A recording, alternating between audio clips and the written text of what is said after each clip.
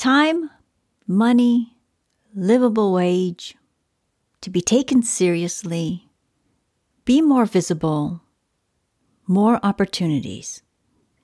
These are things independent educators have told me they want, and this is only a partial list. The items on this list and the items I'm not talking about today informs the work I do for the Freelance Condition and Lifelong Learning in Communities project, as well as the other initiatives here at Talaterra. This list of 6 items, time, money, livable wage, to be taken seriously, to be more visible, and having more opportunities, can be addressed by answering this question. How do you show up?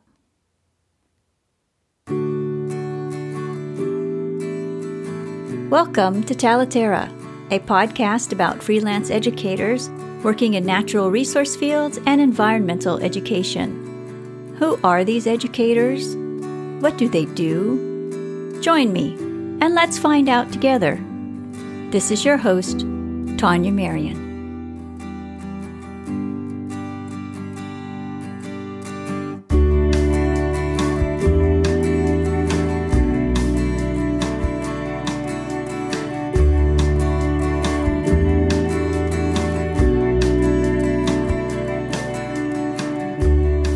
How do you show up? This is a big question. This means how you show up in person, how you show up online, how you've shown up during the past year, and how you will show up moving forward. We can only address one of these within the boundaries of a podcast episode. So let's think about what showing up moving forward might look like. Forget social media for a moment. Think about your real audience, the people you want to have conversations with, the people you want to interact with in person, the people you want to have conversation with about the change you want to make. What can you do about this? There is a book I'd like to share that will help you think through what you've done in the past, reflect on the decisions that you've made that got you where you are at this moment, driving in your car, sitting at your desk, doing whatever it is that you're doing right now.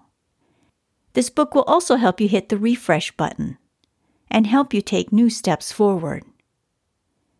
Big change requires small steps forward, and small steps forward call for a small and caring nudge.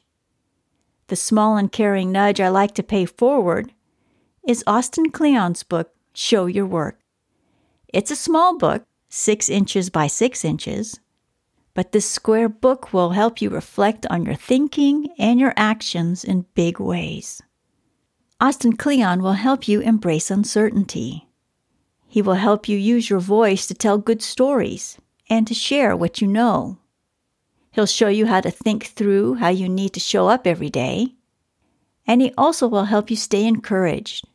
He will help you think about how to be paid for your work and help you stick around to survive another day so that you can keep yourself moving forward toward the change you want to make. I know it doesn't seem possible that a 6-inch by 6-inch book with 215 pages could inspire so much reflection and new behavior.